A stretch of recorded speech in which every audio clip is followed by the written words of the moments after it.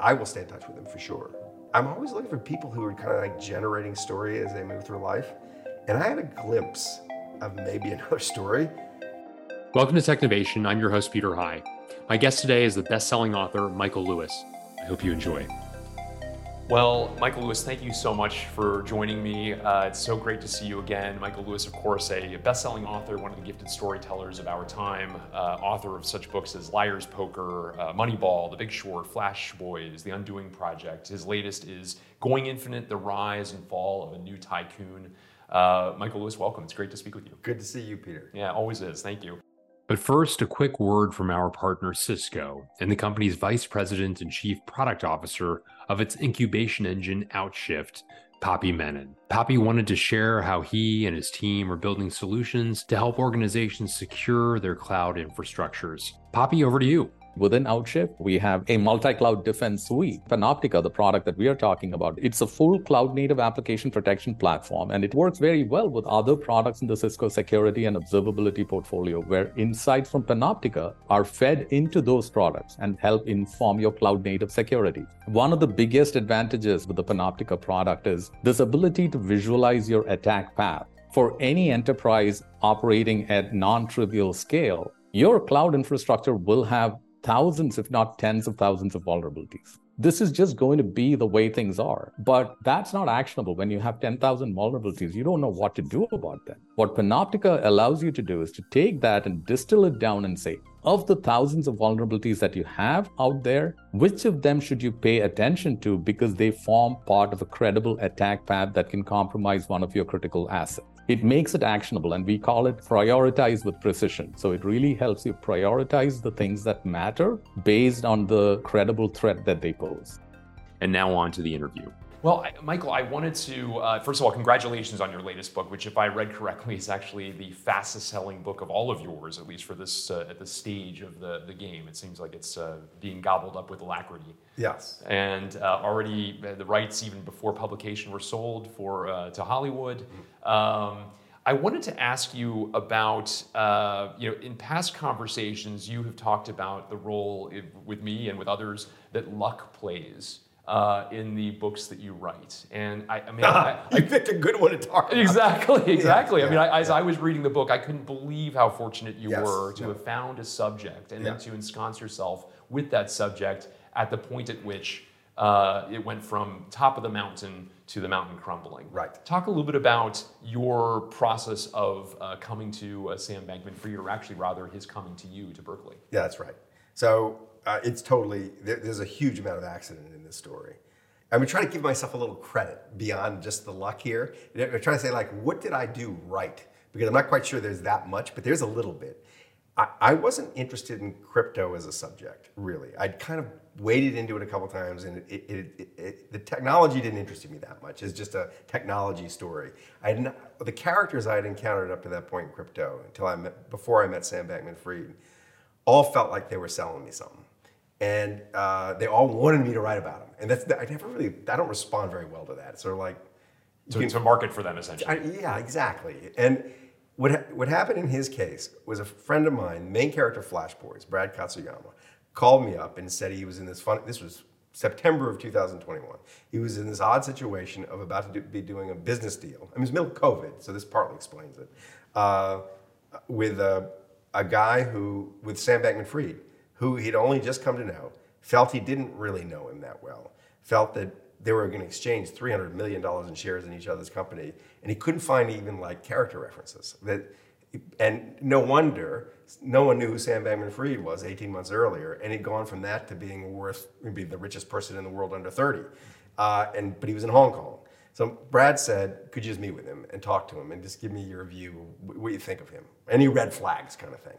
And so Sam Bankman-Fried, I didn't know who he was, never heard of him. The idea of him did interest me, though, for this reason.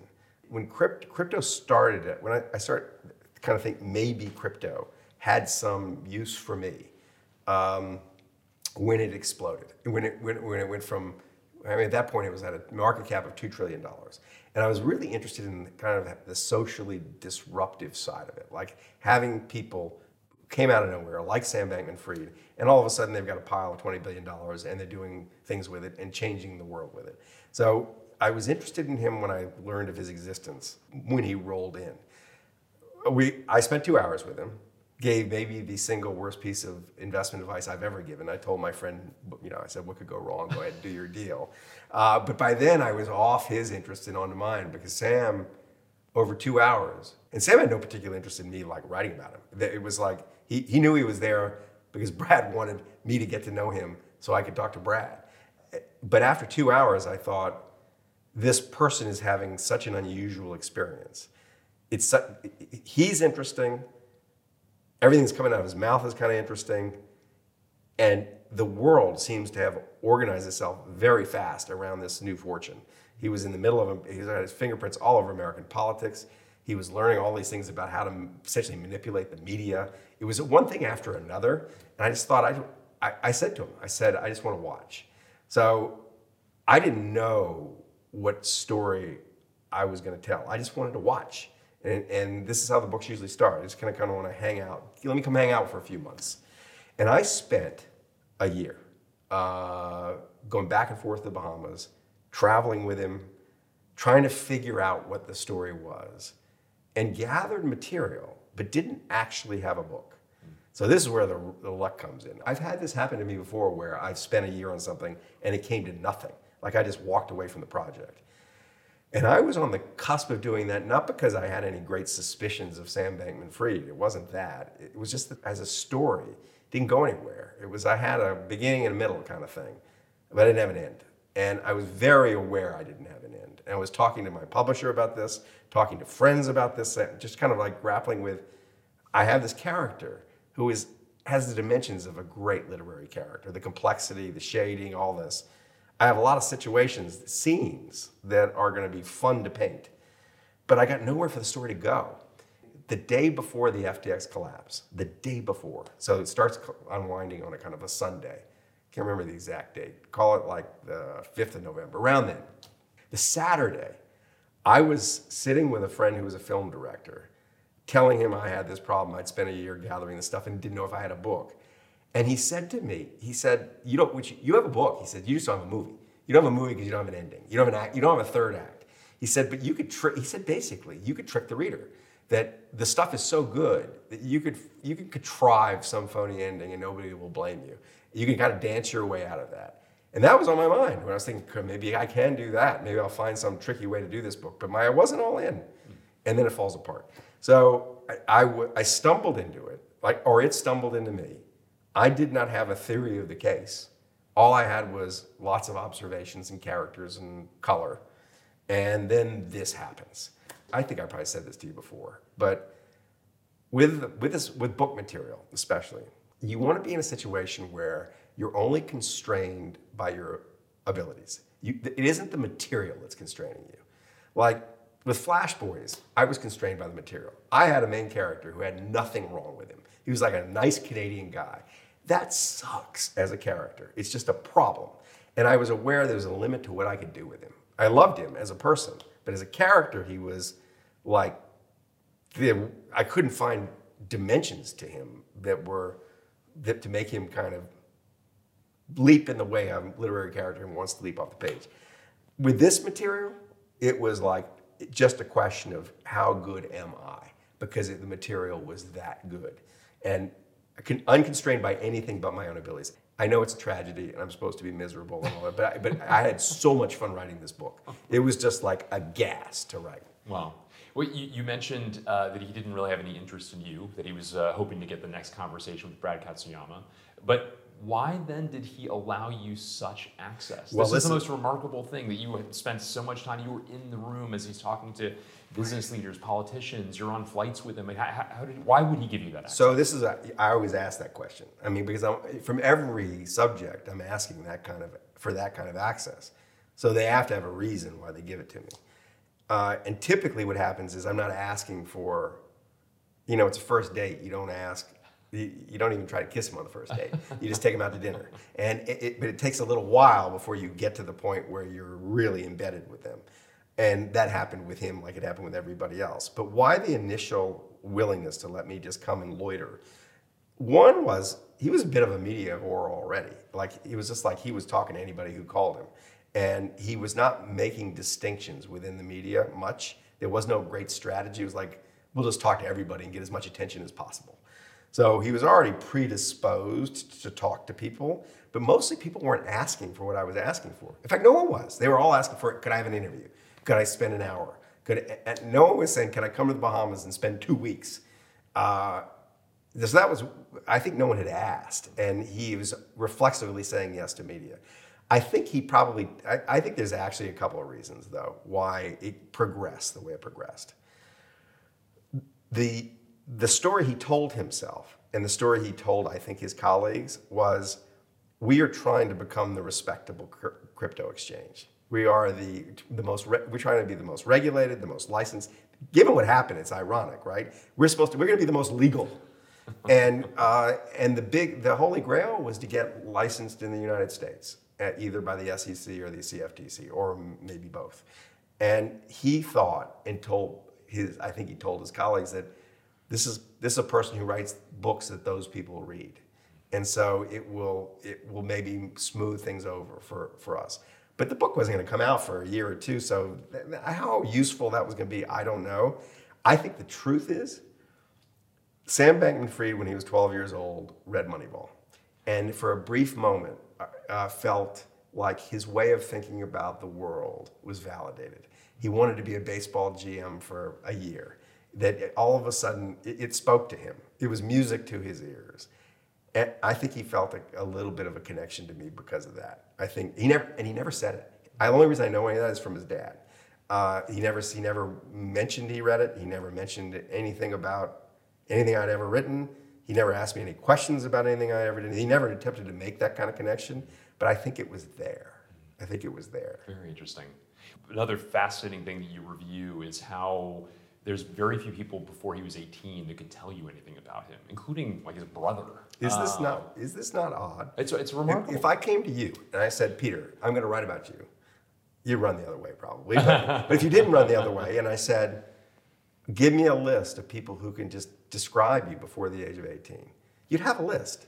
Exactly. I have a list. I can give you a list of 20 people who actually knew me quite well in different ways. And naturally going through life, you accumulate this list. You have coaches, you have teachers, you have classmates, you have friends of the family, you have relatives, right? You have that list. He thought about it and he said, all he said was Slim Pickens.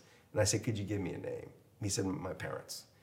And then he gave me his brother. So the parents, of course, they did have something to do with him and they were insightful about him, but very skittish about talking about his childhood. They were very uncomfortable about his childhood.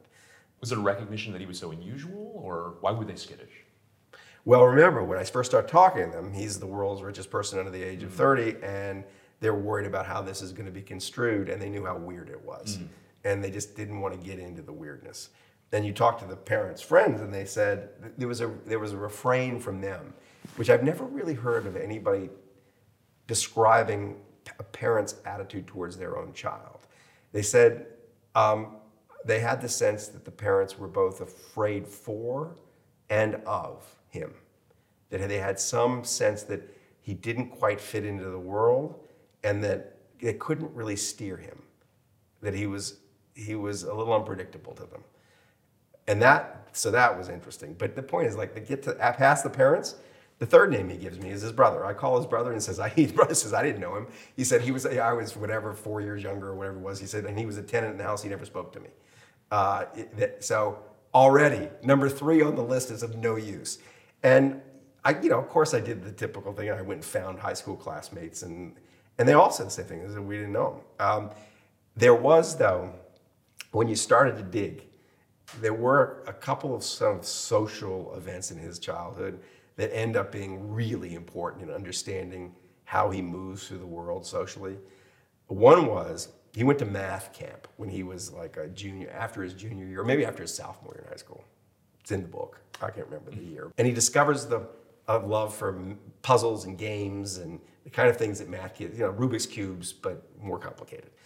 And he gets home and he starts to create puzzles for people to solve, like essentially treasure hunts on the Stanford campus, but in order to proceed through the hunt, you have to solve a complicated math problem or a complicated word problem or there's a series of intellectual challenges. It's like a Horcrux hunt. And he broadcasts it on the internet that he's doing these things, and it's like an APV for the nerds of the Bay Area, and it's of every age. And so 100 people will turn up, and this kid, Sam Bankman-Fried, orchestrates the thing. And that relationship to the world, he was, for the first time, I think he's really comfortable. I know I've created a puzzle for you to solve.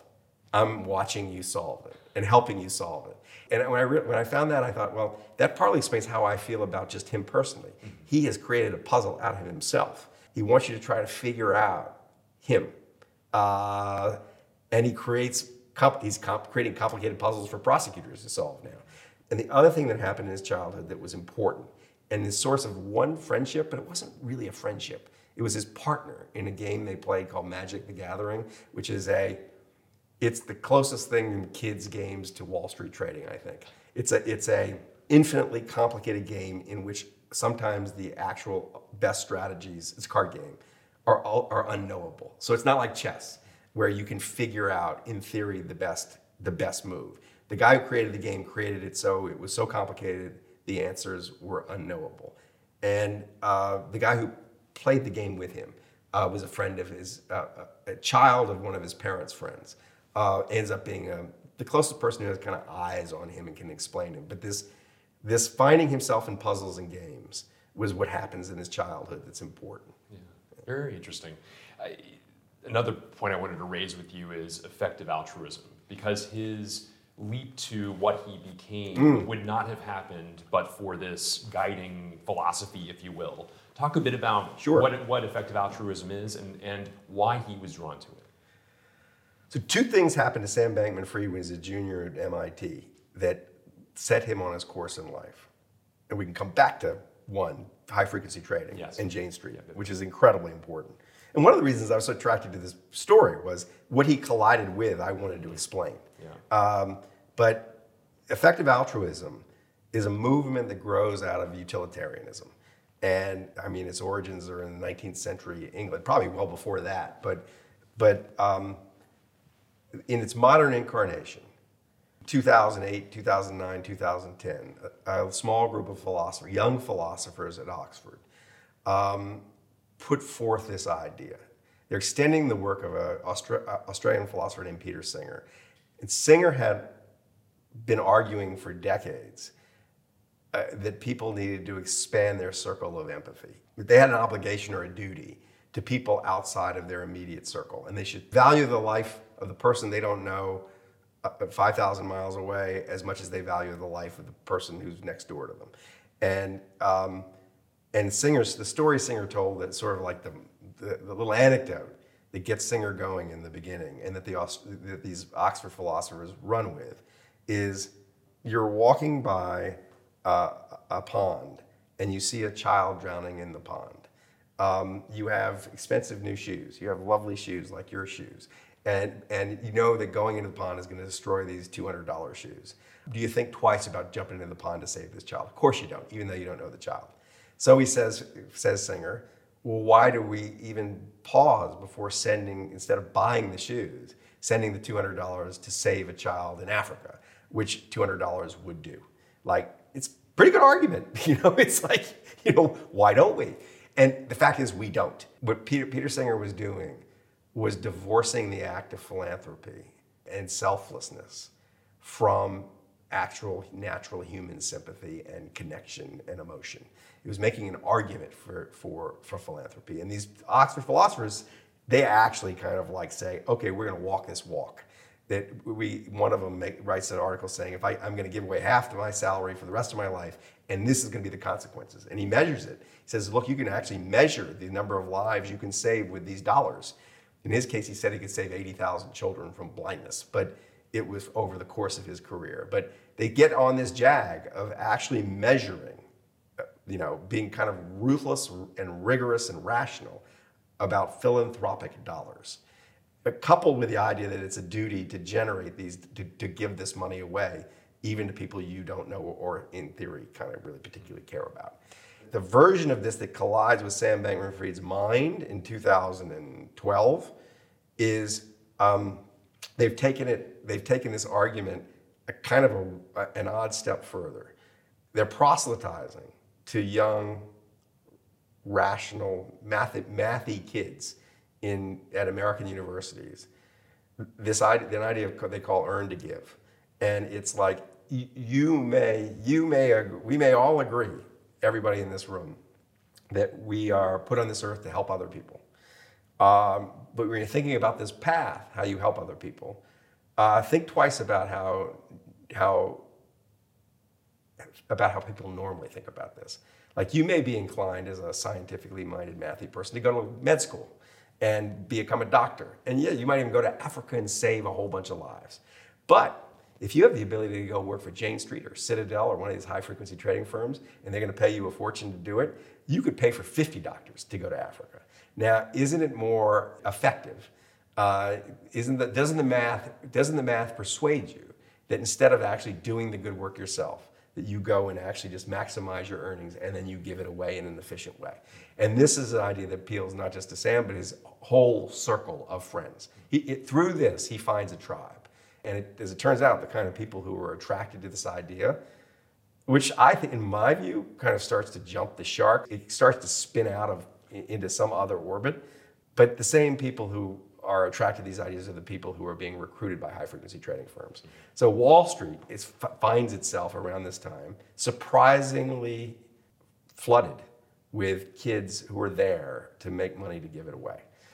What happens that I think actually biffs Sam Bankman-Fried in the direction he goes and makes his ambitions so grandiose is the Oxford philosophers start to argue when it's all about like the math. How are you going to maximize the number of lives you save with your time on Earth? They start to consider existential risks to humanity, and asteroid strikes and pandemics that wipe everybody out, and AI that wipes everybody out, or climate change, or whatever it is. These risks do exist. It's hard to say you can't say there's zero chance of these things happening. So once you say there's some chance of these things happening, anything you might do to reduce that is certainly going to save more lives you can save just by sending money to Africa now. And so by the time Sam Bankman-Fried is on the road to riches, he's thinking, I'm doing it to reduce existential risk to humanity. To the list of the obvious existential risks, he adds Donald Trump. But otherwise, he's that's how he's thinking. When that's what is preoccupying you, all of a sudden, the sums of money that you find useful, there's sort of a limit to how much money you can spend usefully saving children in Africa. There's almost no limit to what you can spend trying to prevent pandemics in the future or AI from. You get into government-sized numbers, and so that he and his cohort were thinking like that when they start making money to give it away. So I do want to linger briefly before we get to Alameda Research and FTX on Jane Street. Yes. And high-frequency trading. Yes. 2 chapters of the book are about this. Exactly, that's right. And you worked on Wall Street way back when. Prior to these days, there's no way somebody like Sam Bankman-Fried, it wouldn't seem anyway, would get a role at Salomon Brothers or Goldman Sachs. It's funny. I thought this is interesting because if you go back and look at Liar's Poker, it's the beginning of the intellectualization of the financial markets, right? They are pulling the proprietary trading group at Salomon Brothers is for the first time pulling PhDs out of MIT to come trade, but they were so much more socially well-adjusted than Sam Bankman-Fried that they actually passed through social filters. And if they had Sam's social makeup, they would never have been brought in. And that what happens is the social filters become decreasingly important, that especially as trading gets automated. It's no longer people to person, it's your bot versus my bot.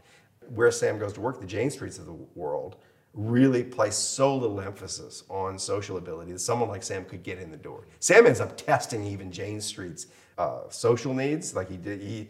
They start to become alarmed by how he actually is.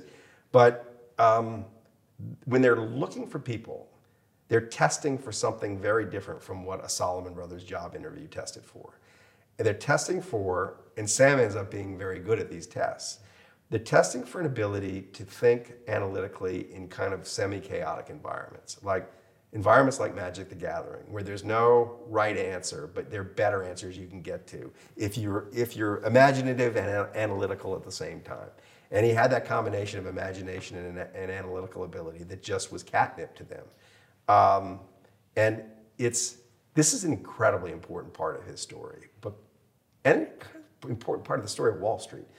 From Sam's point of view, up to the moment, he is identified by not just Jane Street, but other high-frequency trading firms who want to hire him as unusually gifted or filled with potential. No one had identified him as really that special. That he'd been like probably his class. They didn't have a valedictorian, but he would have been his class valedictorian at his small high school in Palo Alto. And he's good at math, good at physics. He was good at playing chess, but he wasn't good compared to people who were really good at that. He was good compared to people who were really good at high frequency trading, and that was the first time he had a sense of himself. First time he had evidence that he was as special as he hoped he was. I think that's what happens at Jane Street. And it becomes extremely important to him and actually will play out. The effects of that on his identity will play out later. From the Jane Street side, it was so interesting to me. I mean, these places don't let reporters in. I mean, you call them and their lawyer calls you back, or their PR person calls you back, tries to get as much information out of you about what you're doing as they can, and pretend they'll have you in, and then you never hear from them again. And that's happened to reporter after reporter with them, and I knew it was going to happen to me. Because Sam hired so many people out of this place, he opened a window on the place that I was able to kind of get the story of what it was like in this place.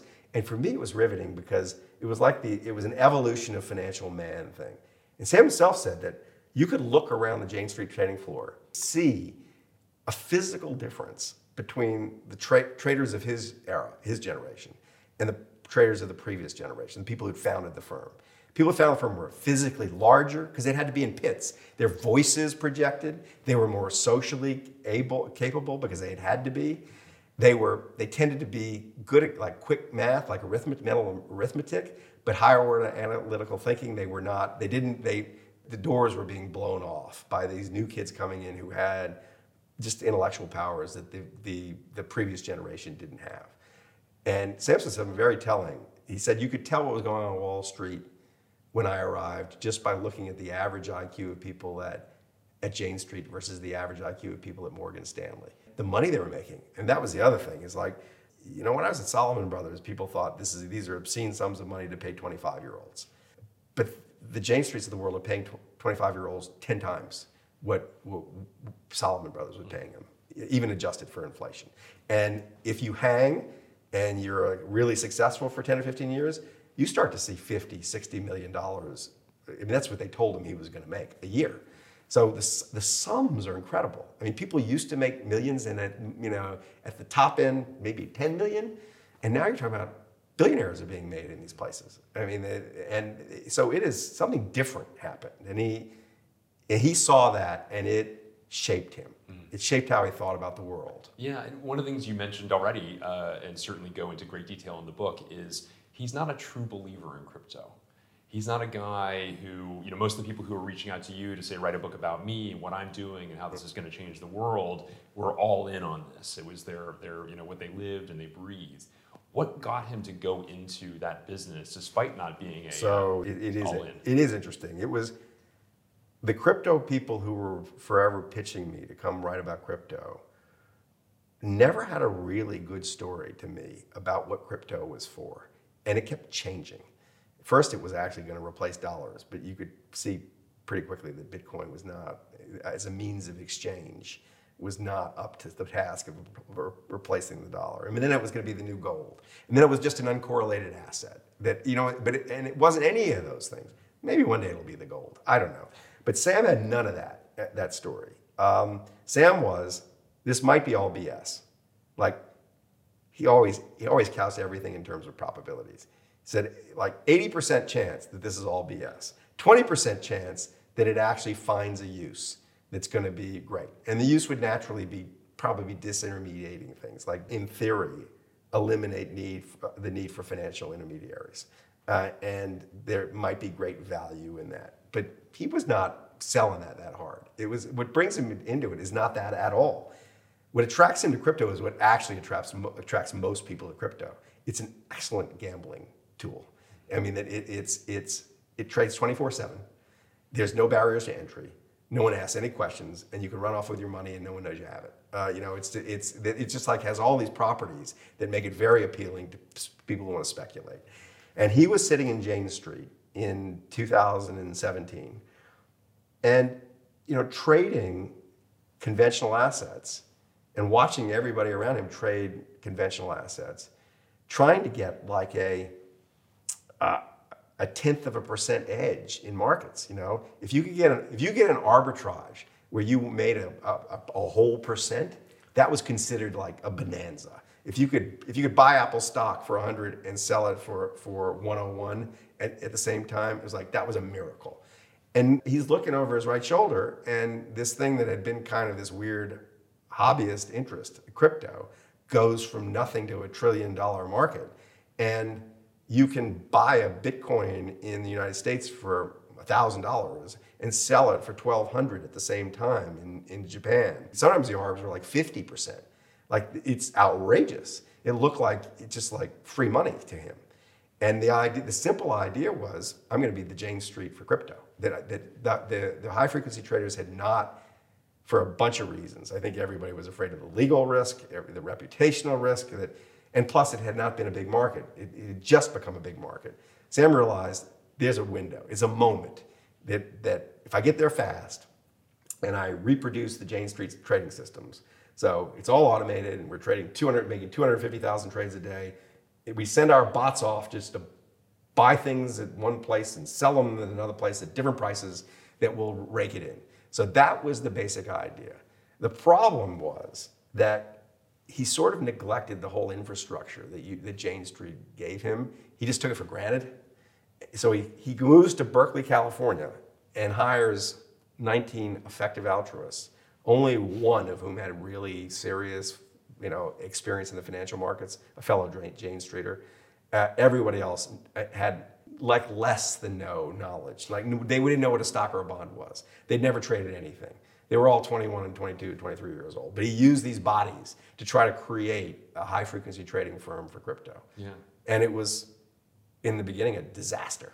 It was a disaster in a way that told you what was maybe going to happen later when he got to FTX. There was a great foreshadowing kind of what happened. The $4 million that was that went unaccounted for, and that he wasn't necessarily worried about going and finding it. It'll show up eventually. Well, it was interesting. So he had these naives with him, people who just didn't know anything and who trusted him in the beginning, and they thought they were all aligned because they weren't making money for themselves, they were making money to give it away. And the capital was all coming from other rich effective altruists. So they had like $175 million of other people's money. Money that in the minds of the people who were using it, these people in Sam's new firm, Alameda Research, could be going to like saving lives. So it's sacred dollars to them. And pretty quickly, it becomes clear to them that Sam is so chaotically disorganized or possibly crooked that the money is at risk. They do very well for 5 or 6 weeks, and then they do very badly for about a month. And at the back end of this month, money had been lost, and not like lost in trades, lost like you lost your keys. Like they just didn't know where the money was. And 30% of the trades they made, there was no record of. And Sam had this new bot he wanted to release on the world that was going to trade even faster, that no one knew what was going to happen when he released it in the world. And he wanted to release it anyway. He was taking these risks that made them all beyond uncomfortable. And there was this split that half the people in the firm quit. But before they quit, they accused him basically of being a criminal. They couldn't tell. They actually, to this day, they don't agree on even now, whether he was basically crooked or basically incredibly sloppy. But what happens, and this shapes the organization that he goes on to create, is that there's an argument about, in particular, $4 million of a cryptocurrency called Ripple that's just gone. And $4 million means a lot to them. And Sam says there's an 80% chance it'll just turn up. Let's just keep trading. Let's not worry about finding it. We will find it or not. The people who left were so upset by his unwillingness to just reckon with this lost money that they flee. But 10 people stay. And right after the 10 who leave, they find the ripple. And then the thing rights itself and they become very profitable. So the people who stay, including people who become the most important players in FTX, Gary Wang, Nishad Singh, Caroline Ellison, all go through this trial by fire where they may have, if they doubted Sam, they learned not to. That they learned, oh, Sam was right. That all those people who were skeptical of him were wrong. And it's the beginning of, it's probably a case study for startups in that there is this thing that will happen around founders when things bounce their way. They become a little culty, they're cult-like figures. And they were already a cult. There was a cult-like environment. They shared a religion, right? The religion was effective altruism. You can't understand the story if you don't understand. They really believe that. Like whatever you think of it, you have to withhold judgment, right? My description of it is probably not as seductive as the story they told about it in their minds. They cared a lot about this. So they have this already, the preconditions for a cult, shared religious belief. And then they have this figure who has sort of shown that the doubters were wrong. And so it's in that environment from this firm that the crypto exchange FTX is created and is born. And throughout all of this, the creation of Alameda, the creation of FTX, sort of traditional governance is never put in place. They're not, to say the least, right? No. So I keep saying, people try to take my books and extract business lessons from them. And sometimes there's some lessons. I'm never thinking of the lessons. I'm just thinking about the story. I'm just telling a story and let other people. But I'm trying to figure out what's going to happen with this. And it's sort of like a how not to for a Harvard Business School case study. It's also a bit of, here's why we do the things as we do them, as opposed to just discard all previous management knowledge and theory to try to invent a company from scratch that's completely different from any company that ever existed. So Sam, what does he do? He builds a company. He thinks that he doesn't need a board of directors, so there's never a board of directors.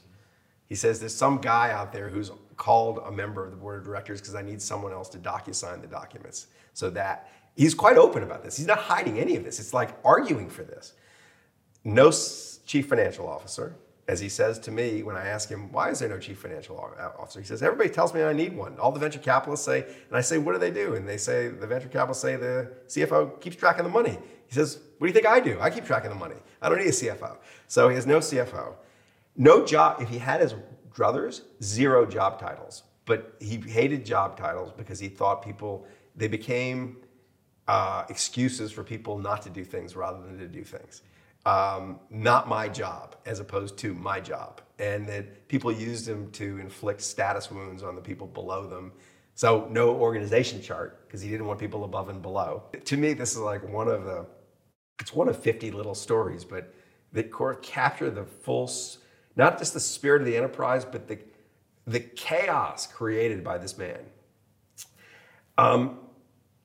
He gets to an organization of 400 people, and there's no organization chart. There's a lot of unhappiness. And a lot of the unhappiness is it's work drama. And some of that work drama grows out of people not knowing where they are in the structure, or being unhappy with where they think they are, or in some cases not knowing who reports to them or who they report to. It's that kind of chaos. Sam, to deal with the unhappiness, moves his own personal psychiatrist from the Bay Area to the Bahamas, where the business now is. This is about the time I meet him, this fall of 2021. George Lerner is a psychiatrist. Great character. George Lerner gets to the Bahamas and finds, like in a nanosecond, 100 people want to be his patient because they tear their hair out. They're working 20 hours a day and they're unhappy. And he realizes he can't treat them unless he understands how this business works and who's reporting to who. So in therapy, he teases out an organization chart And it's a beautiful organization chart. Every person is listed on it.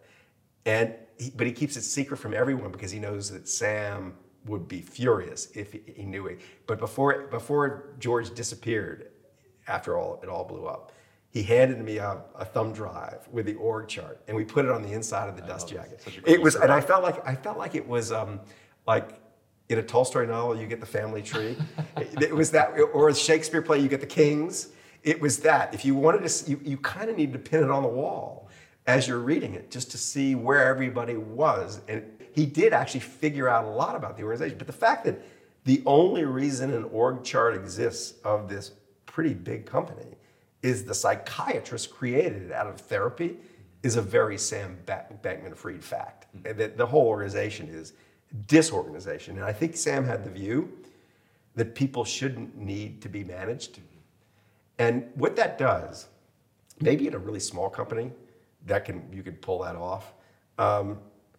It does sometimes create brilliance. It does sometimes cause people to jump to problems to solve that not their problem. It creates a kind of looseness of structure where people will do great things. But it actually is somehow in violation of human nature too. That people, they need to, if they don't know their place, especially the people he had. These are technologists, half of them from China. The Chinese mind without an organization chart explodes. They just didn't know, it's like the most important thing in the organization is the organization chart. And it created all these human problems. And one of the characteristics of Sam Bankman-Fried is a kind of obliviousness to human problems. I mean, so the business lessons, I'm not sure what it is except that you don't do this. Like, all these things just don't do. Well, tell me this. You said that some people thought of him as chaotically disorganized and others thought he was crooked. Yeah. Where do you come down on that balance between those two? I think he's not conventionally crooked. He's not like that. He's got a moral infrastructure that's unusual, which will elicit cackles from people who want to think of him as just a simple crook. But he's got no principles. Instead, he's got probabilities. That he thinks of things not in terms like, there's no black and white in Sam Bankman-Fried's world. It's all shades of gray. And so when he thinks about a decision about whether to do this or not do this, he's not thinking, oh, there's a bright red line here and you don't do that. He's thinking, what's the likely outcome from that? And he's aiming towards something that's quite good. He wants to save humanity from extinction. He actually is doing that. It's a bit like, it's like an AI program. It's like an AI program that's been given an instruction, but not been told how to do it, and not given any guardrails about how to do it. So I dial up my Chat GPT 9, whatever in the future, some AI program that's as smart as Sam, and I say, get me a reservation at my favorite restaurant for dinner tomorrow night. That's all I tell it. It goes and finds that my favorite restaurant is fully booked tomorrow night, and it starts murdering people who have reservations to get me a table. That's Sam Bankman-Fried. So now it's not amoral, is what it is. The other side of him is he learned pretty early in life, and Jane Street sort of reinforces this, that where he excels is in messy environments. If it's too clean an environment, he gets beat. He does not want to play you in chess. He will get beat in chess. But if you say that everybody has to make their move, each move you're only allowed 5 seconds, and once every 5 minutes you're going to change the rules of the game, then Sam starts to win because everybody else melts down. So he needs to create these environments that are these kind of semi-chaotic environments. Still helps to be smart about chess, but there's something else involved there too then. So he over and over again creates these kind of environments, and he did it with his own business too. And what this does is it creates the preconditions, the chaotic disorganization, the lack of organization, the lack of accounting, the lack of grown-ups, creates the situation in which bright red lines can be crossed. You, again, can't understand the story unless you understand this. FTX definitely does not start as like some criminal enterprise. It's such a dumb way to describe what they were doing. They didn't even think they wanted to create an exchange. They had the idea of creating an exchange, and they thought they could sell it to Binance or one of the other crypto companies and get a license fee. They didn't think they had the ability to run an exchange. So they certainly didn't go, oh, we're going to create an exchange to like take the customer's money and use it to trade in Alameda. And I don't even think it occurred to them that there was this massive free loan that was accumulating until quite late in the day. But it is also true that they did things that are clearly illegal. I mean, if you just took the story of my book, I leave it to the reader to decide what to think about all this, to render their judgment and get a sense of how it happened. And it leaves you with a sympathy for it because you kind of see how it happened and how he's just different. But if you just take the facts of what they do, just the gross fact that of the $15 billion of customer deposits that were very obviously supposed to be held in cold wallets on the exchange, like 10 of them or maybe more of the billion are inside Alameda functioning as a free loan, and nobody knows. That fact alone is just so damning. So when you put the question that way, is it sloppy or is he a crook? The question, the way that you put it, the people who we worked with in the very beginning of Alameda Research put it, and there was a spectrum of answers. There was actually a person who was as cynical as a person could be about Sam Bankman-Fried, and there was actually a person who, though he quit because he couldn't stand the way Sam ran things, actually was quite sympathetic to Sam and thought this person was wrong. And this person was idiotically wrong. I kind of came down closer to this person in that even though they had kind of agreed on the facts, everybody saw what had happened. The disagreement wasn't about the facts. And the disagreement in the story I've written is not about the facts. It's about how you feel about the facts. Like how angry are you about this? Or outraged? Or how sad are you about this? And I tilt towards the sadness thing. If there's a trick to my story, a magic to the book, it's sort of leaving it to the reader to figure out how they feel about this.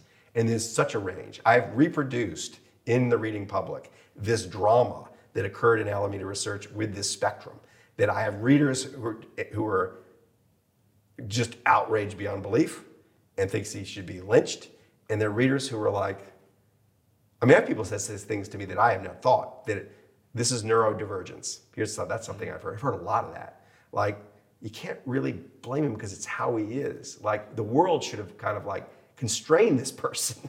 It's not like, so there's like, so I've heard that range of opinion.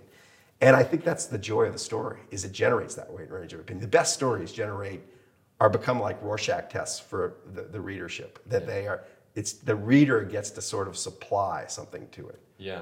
In the minute or so we have left, I wanted to ask you, you confided to me a while back that you become friendly with a number of your subjects. Yep. Obviously, Brad Katsuyama is the starting point of this, exactly. Billy Beane and on. I've never had one of them leave my life. If I died tomorrow, I think most of them would be at my funeral. So this is one who might not be at your funeral is Sam Bankman-Fried, and may not be able to go hiking with you in the Berkeley Hills. Is he somebody who you're going to stay in touch with? He won't be at my funeral because he'll be in jail. That's what I mean. Right. Yes. That's exactly what I mean. But you know what else? This is the other difference. He wouldn't be at my funeral because he wouldn't see he'd make the expected value calculation. He'd say, well, Michael wouldn't care, he's dead, right? It's not worth the emotional gesture would not resonate with him in any way. So he wouldn't be at my funeral in any case. But I will stay in touch with him for sure. Sure. It's been a riveting experience getting to know him, and I still find him endlessly interesting. And I'm always looking for people who are kind of like generating story as they move through life. And I had a glimpse of maybe another story. When the book came out, it came out the day the trial started. But 2 days before it came out, 60 Minutes ran a big piece about it. And I got a note from a person who knew a person who knew a person, letting me know that Sam Bankman-Fried had watched the 60 Minutes episode in jail, with his cellmates, the former president of Honduras and the former attorney general of Mexico, and their prison guards. And that afterwards, all the prison guards wanted Sam to give him crypto trading advice. And I just thought, there may be something happening here that I need to pay attention to because there's a good prison story. If Sam Bankman-Fried ends up being the necromancer inside of the magician inside the jail, I want to be there to see that. So we may stay in touch for literary reasons. But I'm fond of him. It's funny. As is probably true when Brad Katsuyama was asking me for my advice, I tend to conflate my fondness for the person for my excitement about the character. That it's just the character's so much fun just to watch him move through space. He teaches me so much about the world, sometimes inadvertently, that I don't want to lose that. I mean, I think he's going to continue to do that. I don't think it's going to stop just because he's in jail. Well, Michael Lewis, thank you so much for spending time Thank with me. you, It's Peter. always such a great pleasure to speak with you. Totally fun.